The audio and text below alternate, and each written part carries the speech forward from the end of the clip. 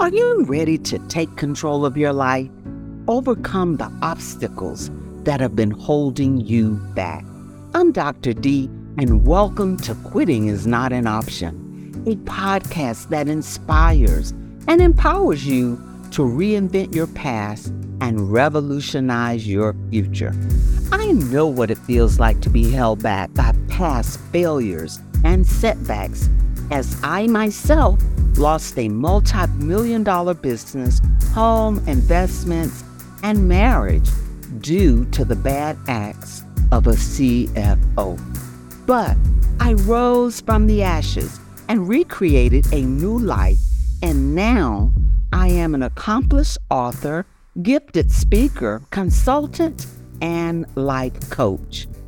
In each episode, we'll cover tips and strategies to overcome adversity, overcome fear, and feelings of failure.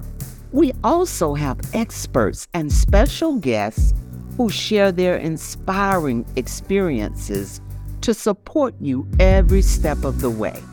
Together, we can help you find joy in your journey while positioning you towards success.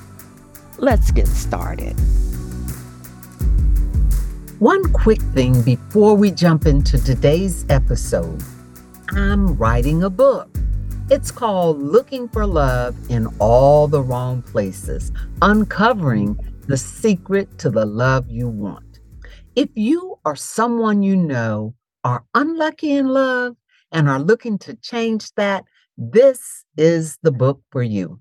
I've been working on this for such a long time, and it will be so helpful to me if you pre-ordered the ebook for 99 cents this Valentine's Day.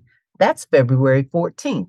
As always, thank you so much for your support on all my projects. Now, back to the show. Nearly 1 million people die by suicide globally each year. Suicide is one of the top 10 leading causes of death across all age groups. Worldwide, suicide ranks among the 3 leading causes of death among adolescents and young adults. Suicide is the second leading cause of death for people ages 10 to 34, and the 10th leading cause of death overall in the United States. In many cases, those left behind wonder, what did I miss? And what could I have done? In other cases, there were clear warning signs, but no one knew when it was appropriate to intervene or how to approach the subject of suicide. The rising suicide rates among youth in particular make it clear that we need to discuss it openly so we can deepen our understanding and save lives. Suicidal thoughts are serious. Even when they're only fleeting, they indicate that the person having them is in need of some relief. While there is no single cause of suicide, it always begins with a thought. But how do these thoughts develop? So far, research has not led to a conclusive answer. Every person is different, but there are a few common triggers for suicidal thoughts, and they include depression and other mood disorders, which can be caused by chemical imbalances in the brain. When left untreated, these imbalances can result in feelings of hopelessness and despair. Then there's grief and loss. When a person do not have the emotional capacity to cope with the death of a loved one, a traumatic situation, serious financial problems, or the end of a relationship, the distress can be overwhelming and may lead to thoughts of suicide. And finally, suicide can be caused by certain medications. Some drugs have been known to cause suicidal ideation and an increased risk of suicidal behavior. Death by suicide not only affects the person who died, but also suicide survivors who care deeply about the person. This experience may be one of the most challenging experiences that you've ever faced. The shock and the grief that consumes you after you lose someone to suicide is overwhelming. It can feel like you've fallen into a deep hole and will never be able to get out. Keep in mind, you never get over the loss you've experienced, but over time, you can begin to heal. If you are in crisis and thinking about suicide, or you are worried about someone else who is in crisis, please call the National Suicide Prevention Lifeline at 800-273-8255. That's 800-273-TALK. Call right away. Joining us today is Dr. Clarence Davis, aka Dr. Dave. Dr. Dave is a counselor and workshop presenter. He did a TED Talk and a keynote speech on how to prevent suicide. He's the author of I Deserve to Live: How to Escape a Violent Relationship. He holds a PhD in philosophy and Christian counseling and started counseling combat soldiers while in Vietnam. He is a disabled veteran with more than 50 years of experience. Dr. Dave, thank you for joining us to discuss this all important topic: grieving a suicidal loved one. Welcome, Dr. Dave. It's good to be here with you again. Also, I'd like to welcome our PFAM around the world who has tuned in today for this podcast episode. Dr. Dave, let's dive right in. Why do people commit suicide in your estimation? There are a lot of reasons, but it's never ending. For instance, let's take one simple group that boggles my mind. Let's take the veterans. Over 22 veterans are committing suicide each and every day. And it boggles my mind as to why a person would do all that they can going through combat to survive and then come home and want to take their life. And I think one of the biggest reasons that people commit suicide who have loved ones that are in families is neglect and rejection and not understanding. Too many times, especially men, are told, "Oh man, you ought to get over that stuff, man. How long you gonna keep talking the same old talk?" Well, you let that person talk that same old talk until they talk themselves out of feeling that no one cares. There's something called crib death. Crib death is believed to be caused because the children are not receiving any attention or the needed love and warmth. And because that infant does not get the nurturing, that infant at that age makes the decision, I don't want to live here any longer. So it's not an age thing, it's an environment thing. People, places, and things that make us feel rejected. Abandonment is a strong one. There's so many people running around looking for their daddies right now. Some of them in their 50s still trying to find their daddies because they want that connection, or they're trying to find their mothers. Their mothers may be incarcerated, or if their mother died at an extremely early age, they have difficulty ever connecting to another woman as her mother. So these are just some of the reasons that people will check out because they cannot get checked in. So you mentioned neglect and abandonment. Are you saying then that if we hone in on those two as parents, is it possible we can prevent suicide? When you have your hotline that you just mentioned, one of their greatest methods of success is listening, showing concern, never putting that person's feelings down. However they express themselves, however they want to say it, if they just want to just cry for 20 minutes, they will let them cry. How many children have been told, you better stop that crying? You cry, I'm gonna give you something to cry for. I'll give you something to cry for. This child now never feels that they can go to their parent or caregiver in a moment of need of understanding. That door has been shut forever. So you're saying then, especially to young parents who are just starting out, they really need to listen, tune in to their children. And even if they're crying or there's a need somewhere that that child is expressing, love me, pick me up, hug me, make me feel welcome and wanted. You're saying if we did more of that, we could impact the suicide rate. Now, here's the difference, Dr. D. Children, even infants, watch this now. Infants can feel insecurity, insincerity, sincerity. We must be sincere in doing it, or the child still rejects it. They know when we're not sincere. Oh, come here, come here. Just stop your, just come in and just, now stop. You know one thing, Dr. D, I do not like to see in public?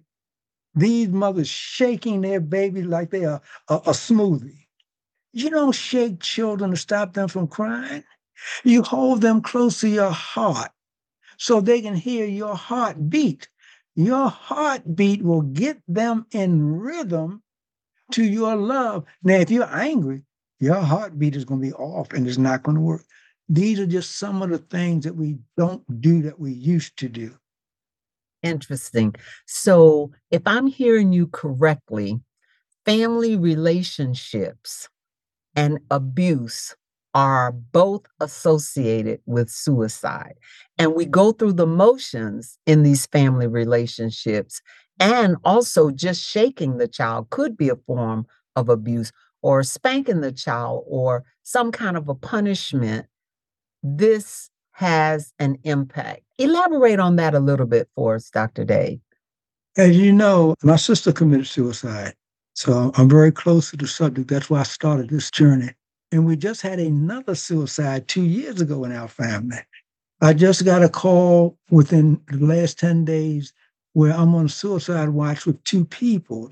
A person who is suicidal can come in and we can talk about issues and things, and perhaps we can get to what's going wrong in the family and keep them from committing suicide. A suicide watch is when I've been notified that a person has had at least one attempt. They survived one attempt. So now the whole thing becomes different. I have to really, really let this person know that I care. Because if what I say does not say that I care, then they will go inside. Now, with my sister, years later, after I had gone through all of my schooling, I realized what was missing in our family. We were not allowed to have our own lives. We were middle class Black, well thought of, educated, but there was no liberation for the individual. My sister was told what she would be, what school she would go to, what grades she had to bring forth. And she did it, but with a sign of unhappiness. The day I saw her body after she had shot herself, I looked at her face, and Dr. D, she had a smile on her face. She had finally sent the family a message. People committing suicide and succeed are sending a message that no one recognized, realized, or cared or knew how to handle while they were alive. So they said, okay, I'm going to send you a strong message. So, what was that message, Dr. Day, from your sister? I really cannot tell you what her message was. I just know what the atmosphere of the family was. In my family, we had a lot of narcissistic caregivers. And you find this a lot of times among the well educated. The day the child is born, this boy gonna be a lawyer. This is my lawyer son. This is my business partner. And they will not deviate from that. And narcissistic parents Do not give children room to breathe. And at some point in time, that child will say, I've had enough. That's it. And you also mentioned earlier with your suicide watch clients, you have to show or exude an I care position. What exactly do you do that the parents are not doing? What does I care mean? I care means I do not criticize, complain, or condemn anything that they are doing or have done or want to do. I don't criticize, complain, or condemn. And I listen, listen, and listen. And they have to know that I am listening. Because once they realize I'm listening, and even on the hotlines, when they call in, that's one thing that they make sure the person understands that I am listening to you. I am not judging you. And they have been judged up to this point and pushed to this point. What they need, Dr. D, I wish I could just reach out and just hug them. But things being the way it is now, you're afraid to do the very thing they need. And some of them will tell you, I haven't been a hug my whole adult life. In other words, getting a hug and really saying I care and showing that you care is a starting point for families with potential victims of suicide, especially ones who have tried it or they've had an attempt at it already. I'm gonna tell you something about the hug. I have 3 or 4 different hugs, appropriate hugs for appropriate people, appropriate situations. Now, I got a special hug for my wife, so we're gonna just put that on the side for a minute. When it comes to my daughter enjoys hugging me because when I hug her, I hold up for about a second longer than I do anyone else. And then when I'm ready to separate, I can say, baby doll, I love you. I love you, dear heart. I can't do that with with clients, but since I know this is needed, I make sure that my daughter and my wife get it. That's powerful. Now, what are some warning signs of suicide so people can be not that you want to walk around rigid and, zombie-like and robotic, but what are some of the warning signs that we should be aware of? The greatest one and the most noticeable one is the one most people ignore. When they tell you they're going to kill themselves, oh, get out of here. Stop that nonsense. You just stop that. That that doesn't make any sense. Now, why would you want to kill yourself? See, that's criticizing, complaining, and condemning. Mhm. And that person said, you're not listening to me. Here's the greatest question you can ask. When they say, I want to kill myself, do 2 things. Sit down, don't talk to that person standing up. Sit down, ask them why, and just listen. Men, I'll say this to you also because we have a major problem here. We don't want anyone to tell us that we're the problem. If we rule in our house, and we feel men are supposed to rule their house, and a man's not supposed to rule his house, the man's supposed to be the leader of his house, not rule it. But when you're ruling your house and your children are afraid to tell you, you're hurting me, I'm suffocating under you, I don't really like you, I want to get away as far away from you as I can. A man has to be strong to take that. But if that's what it takes, he has to take it. So ask, and you also want to give them the opportunity to verbalize the problem. Is there anything else as a warning sign that we can be aware of with loved ones and friends? Oh, yeah, there's a bunch of them. When they start putting distance between you and them, when they will not communicate or conversate with you, when they will not sit down and watch a TV show with you, when they will not go to church with you, or they stop going to church with you, when you go to an outing and they have to go off with the kids and they never come back to you until time comes to go home. I've seen kids crawl underneath a table to eat their meal. That tells me there's a problem in that family. And when other children tease the one that feels abandoned or rejected, Don't even let your kids tease another kid about getting braces. That is not an area of teasing. You sit those kids down and you explain to them, she's getting her teeth fixed for such and such a reason. This is not for your amusement. This is your sister. This is your brother. Then y'all hug each other and stop this nonsense. So, Dr. Dave, when should a person or family members seek medical help? We've listened at the warning signs, but when should you seek medical help again without pushing the individual farther away? Dr. D, I would prefer, if at all possible, that they get spiritual guidance before psychological guidance, because psychological guidance is cold. It is cold. It can add to that problem because what we have is we have a breakdown within the family. We need a spiritual awakening because we need to understand why the members do not feel loved. Now, Dr. Dave, spiritual guidance and spiritual awakening, that's good for the people who are in touch spiritually, but not everyone is. So, I what would understand. be the most important thing for someone who is outside of that spiritual realm? Dr. D, I cannot put my finger on any one trigger other than they've already attempted suicide. If they've attempted suicide, we know what we must do. If they're telling you, I'm going to kill myself, then we know what they must do. Now, here's a signal that's in our face and we don't even know it. Have you heard of people cutting themselves? Yes, Would you believe that tattooing is cutting yourself? really. Tattooing. So, are you saying that a person who is tattooed has a risk of committing suicide? When, when you see multiple tattoos, see, tattooing, they say it's painful. Anytime you are letting somebody create pain and pain and pain, you have a serious problem because what you're doing is you're receiving one pain to override another pain. Interesting. Repeat that again, please.